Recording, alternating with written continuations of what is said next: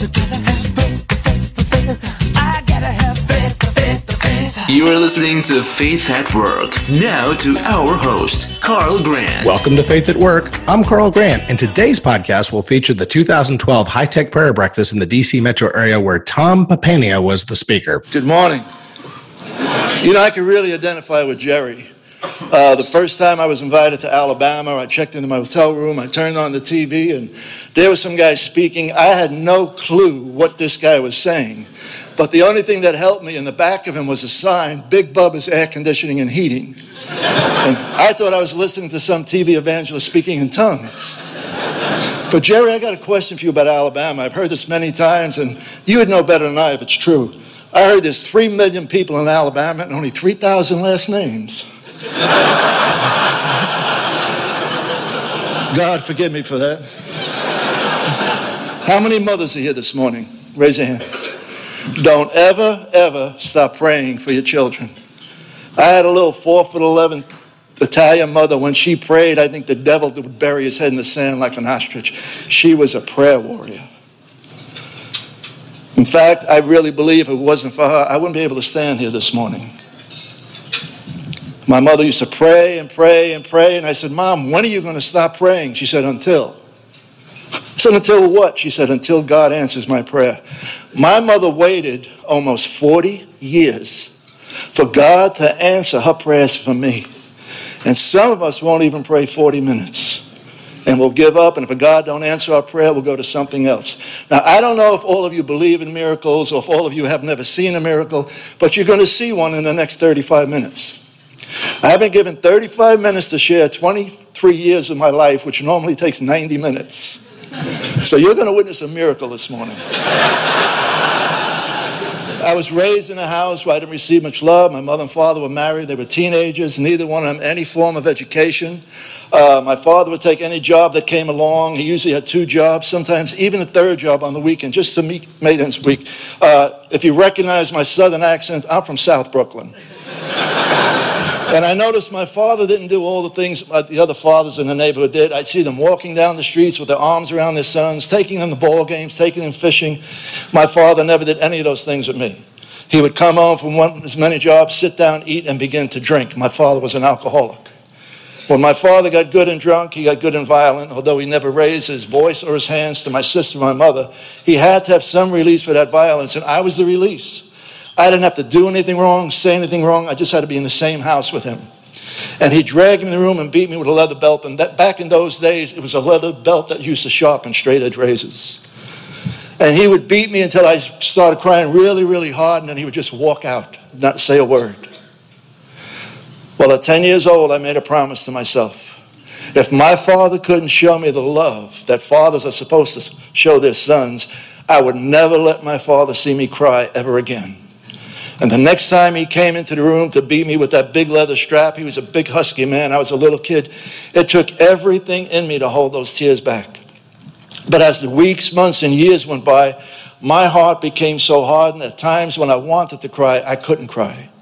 And I began hating my father, hating him to the point where many nights I'd wait till he fell asleep and I thought about going in the kitchen, getting a knife, and just slitting his throat. This is how much I had hated him for not showing me the love that I needed from my father.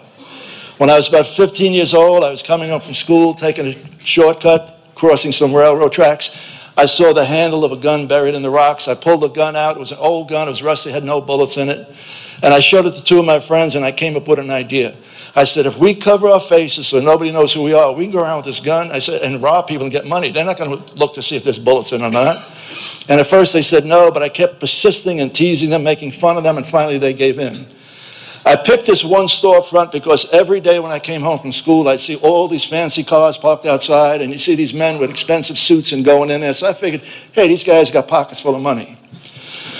We went in there. There's about 25 or 30 men, just 3 of us. I pulled a gun out. I told everybody to stand up. I told them empty their pockets out of any money on the table. And I told my 2 friends to go around and collect the money. As they were collecting the money, I thought to myself, there's 25, 30 men, and 3 of us. When we leave, they're going to chase us. So I came up with another idea. After we got all their money, I made them all take their pants off, and we took their pants.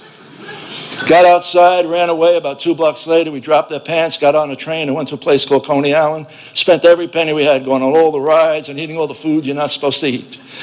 We were nervous when we first did it, but we were laughing so much, we went back 3 more times. One night, I was sitting at home at the dinner table with my mother and father. There was a knock on the door. My father opened the door, and 3 men were there, and it wasn't the 3 wise men, it was the 3 wise guys. And they began speaking in Sicilian to my father, and he said, "We must come in and speak with you and your son. It's important." And my father flew into rage. He said, "I told you men never to come anywhere near my family. Now leave right now." And they said, "If we leave right now, your son will be dead by the morning." My father let them in. A man came up to me, put his finger in my face. He said, "The only reason you're still alive is because the respect I have for your grandfather." And both my grandfathers and mother's father's side died 20 years before I was born. But he said, "If you come in there one more time with that gun, even the respect I have for your grandfather, you'll be dead." Turned around, walked out. My father gave me the worst beating he ever gave me. I still didn't cry when he was too tired to hit me anymore. I said, "Who was my grandfather? What was my grandfather? That they can respect somebody, that he's been dead for so many years." And my father said, "All you need to know about him is he's dead. And if I ever see you near these men again," he said, "I'll kill you myself. You stay away from these men." But I didn't respect my father. I didn't listen to my father. The very next day, I went right back to that storefront. I saw the man who was sitting there. And I walked up to him and I said, "Demand you tell me who my grandfather is if you're keeping me alive because respect you have him." My father won't tell me. Unknown to me at the time, this man's name was Carlo Gambino.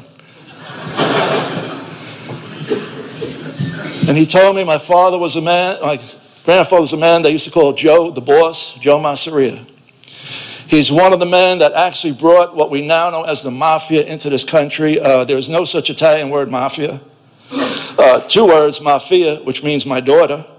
And I don't know anybody want to join a gang called my daughter's gang. The real name is La Casa Nostra. There's really no American translation. It's this thing, our thing, this thing of ours. And they told me he was one of the most wealthiest and violent mafia bosses they ever had. And in the tradition of the mafia, he didn't retire and get a going-away party and go watch. They killed him.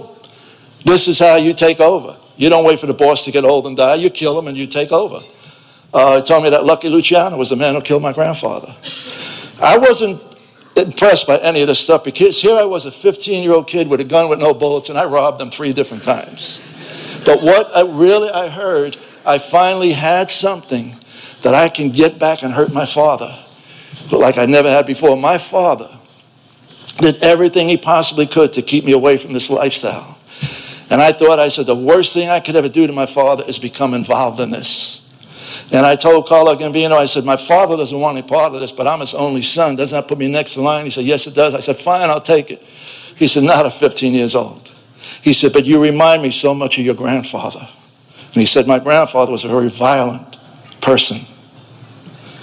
You see, hurt people. And that's all I wanted to do, hurt anybody before they had a chance to hurt me. My father had hurt me enough for 25 lifetimes. But he said, if you'll do anything I ask you to do, it's all up to you how far you can go in this family.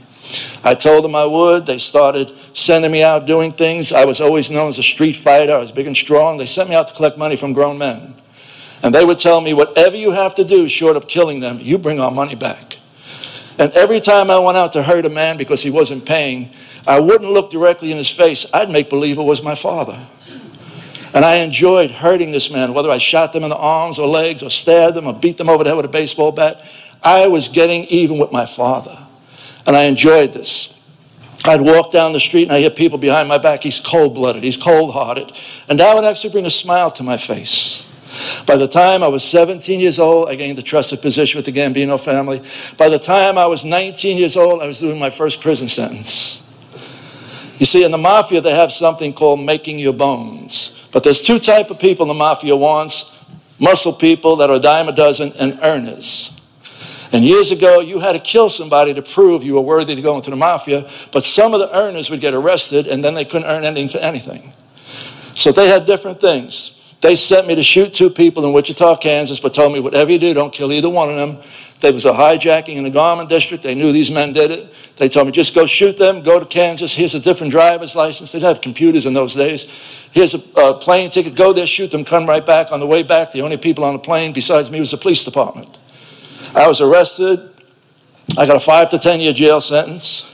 And I thought, how the heck did I get arrested? I did everything Carlo Gambino told me to do. Finally, I got out on good behavior.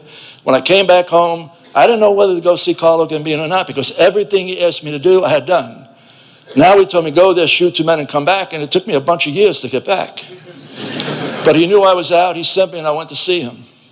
And he said, Tom, do you have a gun on you? I said, Carlo, you know I always have a gun on me. He said, give me the gun. And I said, no. But there was a table there, and I said, I'll put my gun on the table. I wanted a gun as close as possible. As anybody's going to hurt me, I wanted to kill anybody as I could before they kill me. And he looked at me. He said, tell me about all those years in that penitentiary. I said, look at me. You see any broken bones or scars? I said, you know I could take care of myself. I survived. He said, is there any one thought you had more than any other thought all those years?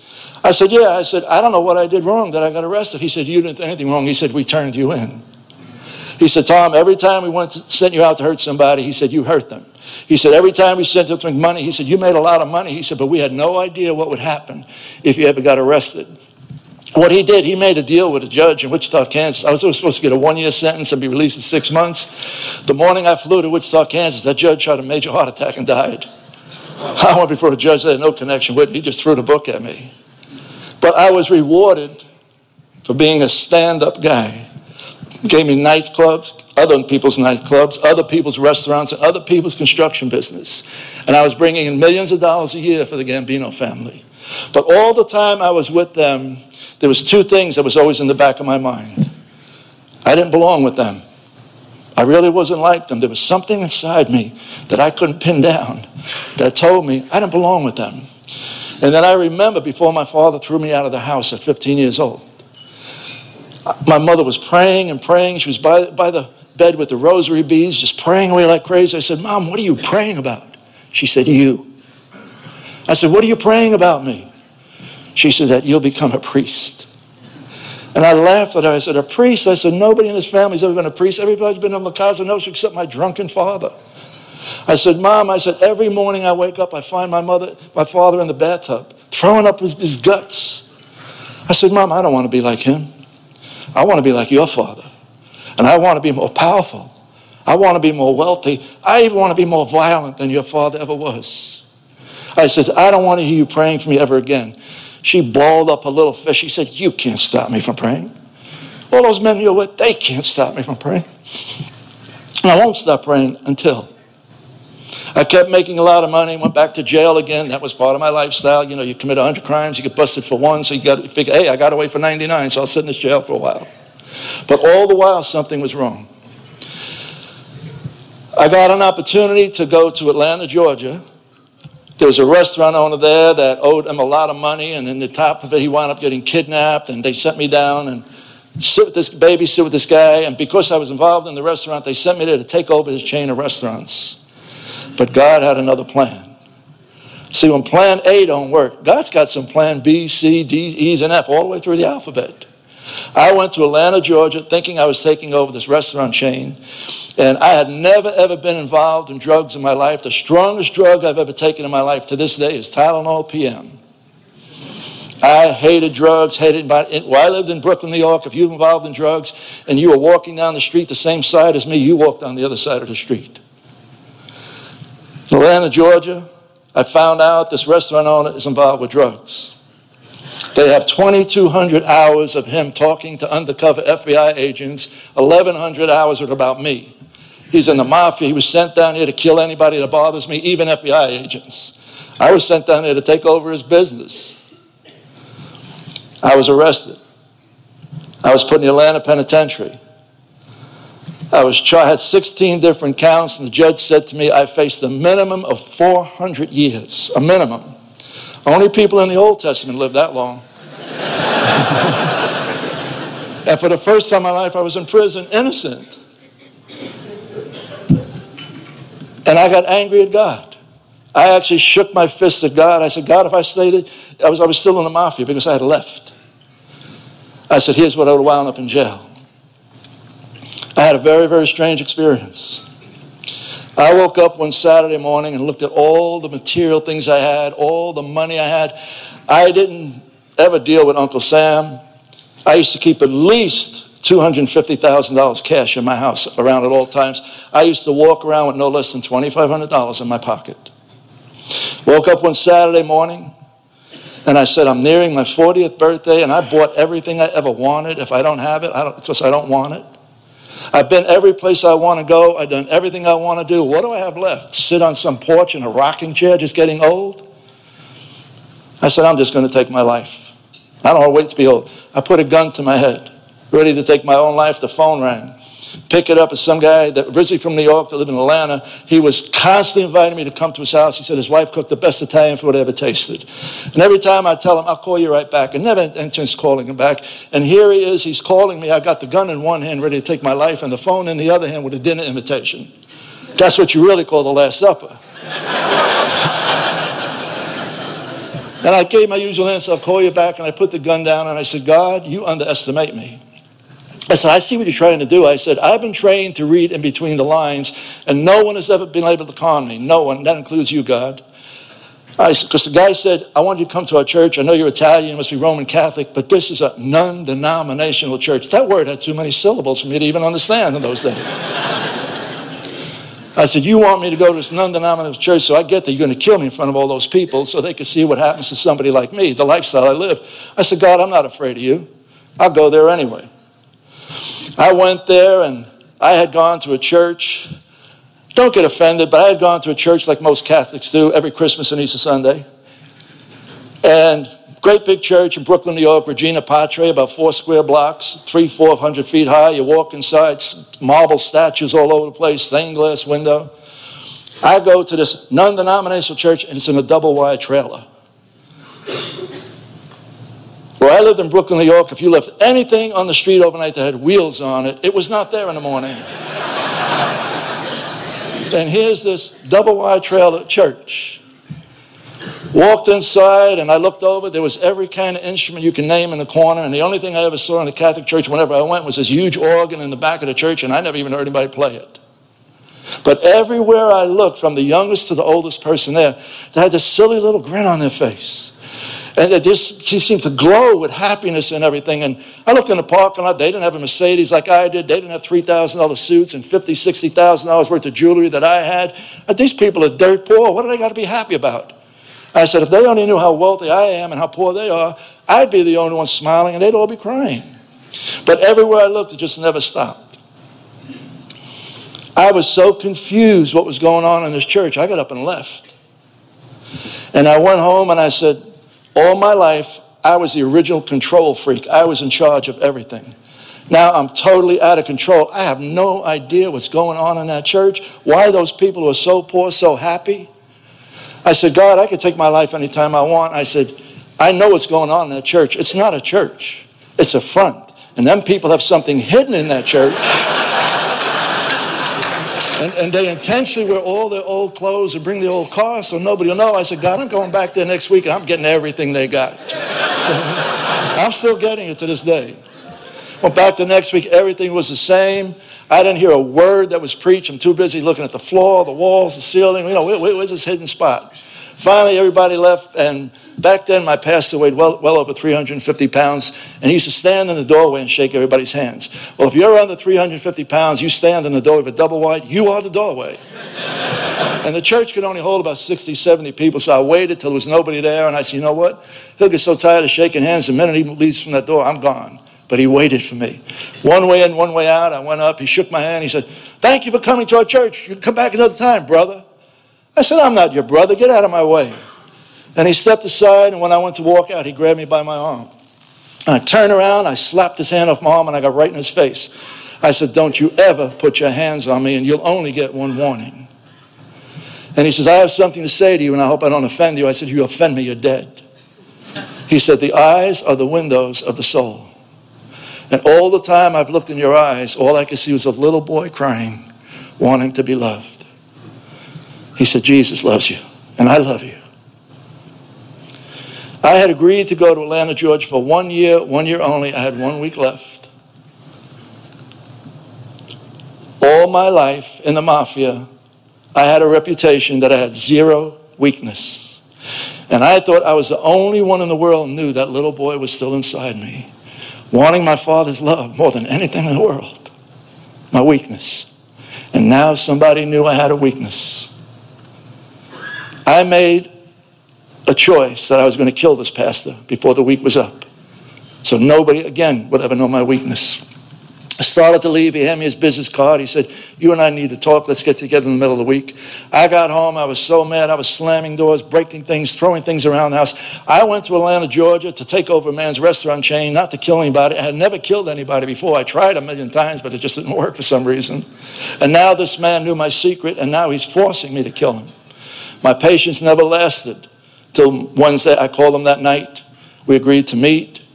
I went there. When I drove up, I got out of the car. I took my gun out of my shoulder holster, made sure the clip was full. There was one in the chamber, put it in the shoulder holster. My plan was the minute I seen him, I was going to blow his brains out, turn around, get in the car and drive away. He didn't know my name. Nobody knew I was going there. Perfect crime. But again, God had other plans. I walked in. He was already in his office and shook his hand. He said, what's your name? And I figured I could tell him my name. I'm going to kill him in a few seconds. Who cares if he knows my name? Turned around and walked to his desk. I went for the gun and my hand froze like a piece of steel. I couldn't move my fingers, my arm, my shoulder, nothing. I thought I came down with a stroke. And I was desperately trying to get the gun so I could shoot him and kill him and get to a hospital to see what was wrong with my arm. And he sat down and saw me. He said, Tom, you look nervous. Why don't you sit down? I'm thinking, if he only knew what I'm going to do, he'll be nervous to get up and run out. But when I sat down, my jacket opened up and I could see the gun in my hand and I couldn't reach it. He didn't waste any time at all. He said, Tom, if you died right now, do you know where you're going? I said, yeah. He said, where? I said, well, not right away, but eventually heaven. He said, you say that with confidence. Where do you get that confidence? I said, when I was 1 month old, my mother and father brought me to the Catholic church, and the Catholic priest sprinkled me some of that holy water, and hey, I'm going to heaven. He said, oh, then you must be born again. I said, born what? I said, Pastor, you better take a look at me. I said, I'm 6'2", I'm under 200 pounds. I said, how do I crawl back in my mother's womb and come back out again without killing the both of us? What are you talking about, born again? And he opened up the Bible. I thought a Bible was something that Christians just put on a shelf. But he opened it up, and he went to the book of John, the 3rd chapter, the 3rd verse. He said, Tom, in John 3:3, the word of God says, in order to enter the kingdom of heaven, you must be saved. I said, all right, you got the book with all the answers. How do I do that? He said, Romans 10:9, if you'll confess with your mouth that Jesus is Lord and believe in your heart that God raised from the dead, you shall be saved or born again. And then he said, how would you like to join our church? And I said, Pastor, I'm the worst sinner you'll ever meet. You don't want me in your church. He said, Tom, he said, the Bible says all have sinned. He said, everybody in this church, including me at one time, was sinners. You're welcome in the church.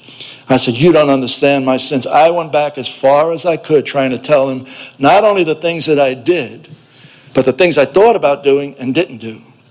And I hadn't cried in 30 years.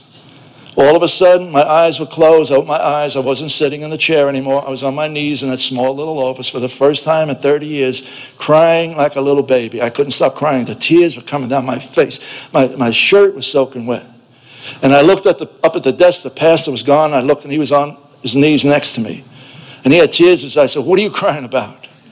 He said, don't you know what just happened? I said, yeah, I came in like a tough guy. And I said, I just made a fool of myself. Let me get up and get out. And he grabbed me with 2 hands. But this time I didn't push him away, because when I looked into this man's eyes, I could see that this man had something, not only that I didn't have, but something that I desperately needed. And at the time, I didn't know what it was. He said, Tom, he said, you just opened up a door in your heart to let Jesus in. He said, please don't leave here without letting me lead you in a sinner's prayer. I said, there you go, born again sinner's prayer. Where are you getting all this stuff? He said, well, you won't find the sinner's prayer in the Bible, but I'm going to say a prayer. And he said, you repeat it after me. And every time he said something, I repeated, I could actually feel all the years of rejection, the rage, the pain, the anger, slowly fading away. And by the time I finished, it was all gone. This was May of 1984, but I remember it like it happened this morning. He put his arms around me and said, Tom, old things are in the past. You are now a new creation in Christ. I not only heard the word new, but in my heart I realized, okay, that void in my life all those years wasn't religion. Religion will bring you straight to hell faster than anything else you could ever get involved in. What was missing in my life was a personal relationship with Jesus Christ. And now that I invited Jesus Christ into my heart, nothing and nobody could ever take him away from me. I told the pastor, I said, I've got a bunch of things I got to do. You better get my funeral service ready. He said, what are you talking about? I said, I'm calling up Paul Castellano and telling him I quit. And I said, I make too much money for them. They'll kill me. He said, Tom, first of all, I don't believe God would save you just so somebody can kill you. And second of all, if they do kill you, at least now you know you're going to heaven. Gee, thanks, Pastor. You know. Nice encouragement, Pastor. You know. I called up Paul Castellano, said, I'm not coming back. He said, that's all right. Whatever you got going in Atlanta, keep it going. What do you want me to do? Send your crew down there? How do you want me to handle your money? I said, Paul, you understand? I said, I've accepted Jesus in my life. I can't live that life anymore. I said, I'm a new Tom Papania. The old Tom Papania's dead. And he said, Tom, there's one way in, that's feet first, and there's one way out, and that's in a coffin. And he said, if you're serious, he said, I'm going to have to go and order that coffin. And I said, Paul, I said, I don't know if you read the Bible, but John 8:36 says, when the Son sets you free, you're free indeed. Paul, do whatever you want to do. I'm free. He put a contract out on my life. They tried to kill me a few different times, but God's angels were protecting me each time. In fact, he put a contract out on me in 1984, and in 1985, John Gotti killed him. Now, please don't misunderstand me. I'm not saying that God killed Paul Castellano for me, but the Bible says you reap what you sow. He lived a very violent life. He died a very violent death. But two scriptures came to pass. John 8:36, when the Son sets you free, you're free indeed. He was the only one I answered to. When he died, every connection I had to that family died. Isaiah 54, no weapon formed against me shall prosper. When he died, the contract on me died also. Totally free from a lifestyle most people will tell you that you can't get free from. And that's partially true. You can't do it on your own. The Witness Protection Program definitely can't do it. But I serve a God who does things when things become impossible. Totally free from that lifestyle, but my lifestyle caught up with me. I was sent to the Atlanta Penitentiary, and our government has a sick, sick sense of humor. The three men who took the contract to kill me was found out, and they put them in the 3 cells next to me. We're in maximum security on the 5th floor. No guards come up there. The doors just open up for an hour each morning, and you go take a shower and exercise. And here I am facing the 3 men that I read in an indictment try to kill me on numerous occasions. I wasn't exactly excited over it. And I looked at them, they looked at me, and they went right back in their cells. And I said, God, I said, I'm looking at a minimum of 400 years for crimes they didn't commit. I said, tomorrow morning when these doors open, I'm going to kill these 3 men. Then I'll know why I'm in prison for 400 years. But again, God had other plans. The next morning when the doors opened up, 3 men came out, and one of the men who I knew very well, he was a hired killer, killed many, many people. He said, I'm not afraid of you anymore. He said, your whole face has changed. Your voice has changed. What has happened to you? I said, Jesus has happened to me. I said, I accepted into my life. He forgave all my sins and everything. Within the next 20 minutes, all 3 men were on their knees, and I was leading them to Christ. God had another plan. Praise God.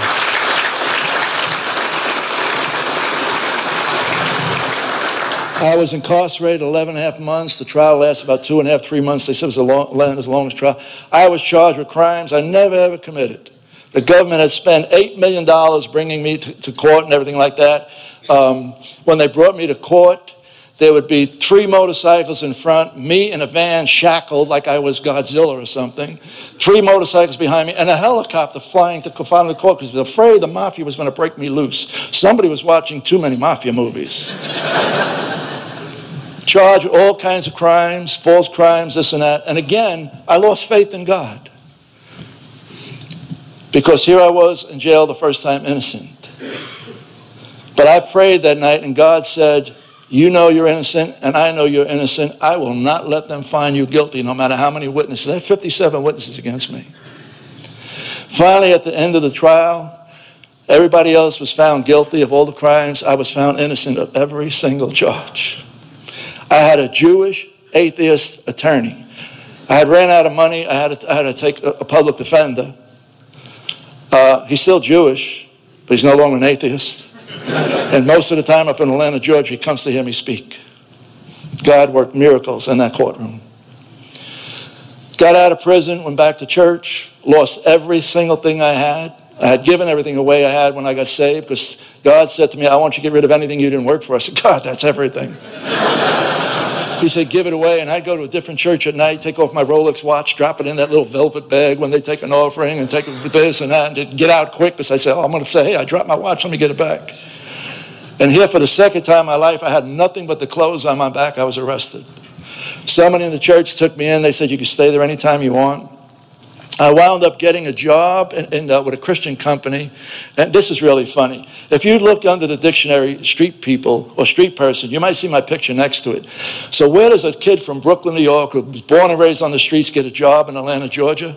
At a dairy farm. I thought milk only came in the cardboard containers and the refrigerators. Like, so I don't know anything about udders and three-legged stools. God's got a sense of humor. I worked there. Did very good, but then God had spoke to me and said, I don't want you working at that dairy. So God, I'm making innocent money for the first time in my life. I'm even paying taxes, God. He said, I want you in ministry. I said, God, I've always been a loner. I said, I'm not a speaker and everything. He said, that's perfect. Then it won't be you doing it. It'll be me doing it through you. I said, God, what do you want me to call this ministry? He said, what were you saved by? I said, God, I was saved by your grace. He said, call it God Saving Grace Ministries. For the past 20-something years, I've been ministering to single-family households. 68% of the United States is single-family household. A boy can make a baby, but it takes a man to be a father.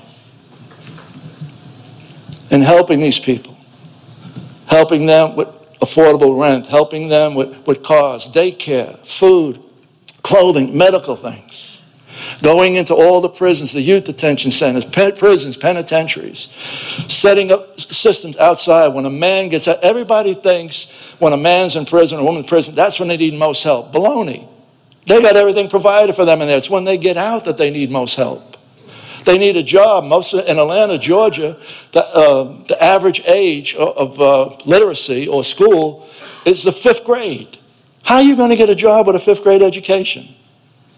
I have mostly in the construction trade, electricians, plumbers, brick masons, roofers, framers coming in, training these guys, and then giving them work. And do you know what? Half of these people that come in are not even Christian. Not even Christians. They come in and train these men. We've been doing this for so many years. Now let me share something about my mother because I'm getting close. My mother prayed for me to become a priest. I had a doctor call me up in 1986, 2 years after I got saved, who I had known very, very well because we lived on Toad Hill Road, which is a very exclusive section in Staten Island. He was my neighbor. He told me something I didn't know. He had been my mother's doctor for over 15 years, and my father told him, don't ever tell his son. He said, but I'm breaking that promise. He said, your mother's dying of cancer. He said, I've already took both her breasts off, the lymph glands, and I don't think she's going to make it another week. I'm breaking that promise so you can see her one last time. I went to the hospital to see my mother. I remember my mother being 4'11", about 160 pounds, the bun in the hair and the wooden spoon to stir the pasta. And here was my mother lying in a bed about 65, 70 pounds. She looked like a skeleton with just one thin layer of skin pulled over her. My heart broke to think this is how I was going to see my mother for the last time. But when I walked into the room, she looked up at me. She said, son, don't cry. I said, Mom, I've changed. She said, oh, I know. I said, Mom, I'm not in the mafia anymore. She said, I know. I said, Mom, I'm not even a Catholic anymore. She said, I know. I said, Mom, how do you know these things? She said, son, when I look into your eyes, all I could see is Jesus. I don't have to pray for you anymore. Again, plan B. My mother didn't die in a week, 2 weeks. She lived 18 months after that, was released from the hospital. And saw her son as the priest she prayed him to be. Not a Catholic priest. The Bible says we're a royal priesthood. And my mother saw her son. Her prayers answered for her.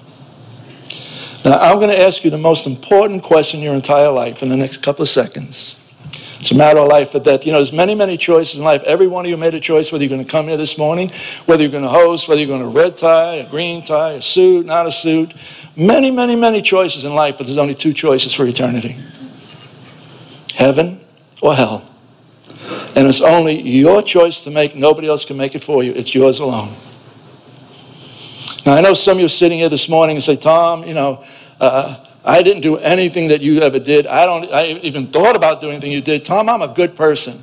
Ask my wife, ask my husband, ask my children, ask my neighbors, ask all my business associates. I don't do anything but say nice things and do nice things. Tom, I'm a good person. Well, if you do all those things, I'd have to agree with you, but there's something drastically wrong. Good people don't go to heaven. John 3:3 does not say in order to enter the kingdom of heaven you have to be good. Does not say in order to have the kingdom of good you got to be Protestant, Catholic, Muslim, Jew. It doesn't say that. It only says one thing and one thing only. In order to enter the kingdom of heaven, you have to be born again. How do you do that? Romans 10:9, confess with your mouth and believe in your heart that Jesus is the Son of God. I like every head bowed and every eye closed, if you would. Normally I do this different. I have people stand and come forward, but we don't want to embarrass anybody because we have all different groups of people this morning. So would you just show me just the respect of just bowing your head and closing your eyes, and I'm going to ask you a question. And you can't even lie about this question because two reasons. God already knows. And number two, you can't lie to yourself. If your name is Bill, you can't say your name is George. You know it's Bill. The only thing that'll stop you from telling the truth this morning is the devil putting something in your ear. And he's come to rob, kill, steal, and destroy you. Here's the question. How many of you right now, if you were to die, are not absolutely 100% sure you'd go to heaven? Raise your hand. If you are not absolutely sure, if you died right now, that you would not go to heaven, just raise your hand. Praise God. Praise God. Thank you, man. Thank you, sir. Praise God. Praise God. Praise God. There's hands all over the place.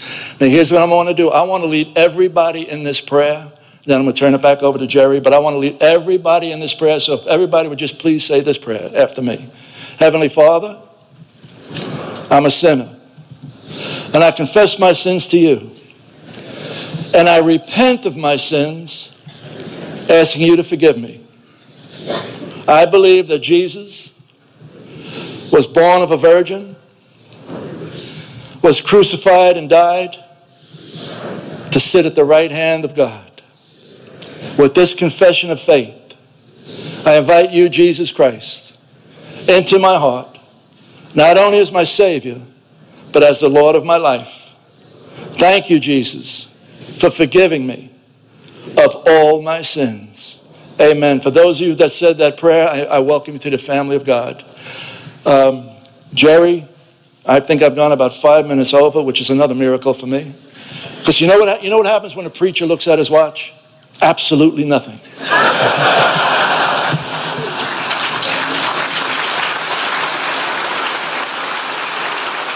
Thank you for listening to this edition of Faith at Work. We hope you enjoyed it. I'm Carl Grant. Please follow us on Facebook at www.facebook.com/Faith at Work Radio. And for more information on the High Tech Prayer Breakfast, please visit www.hightechprayerbreakfast.org. You have been listening to Faith at Work with Carl Grant.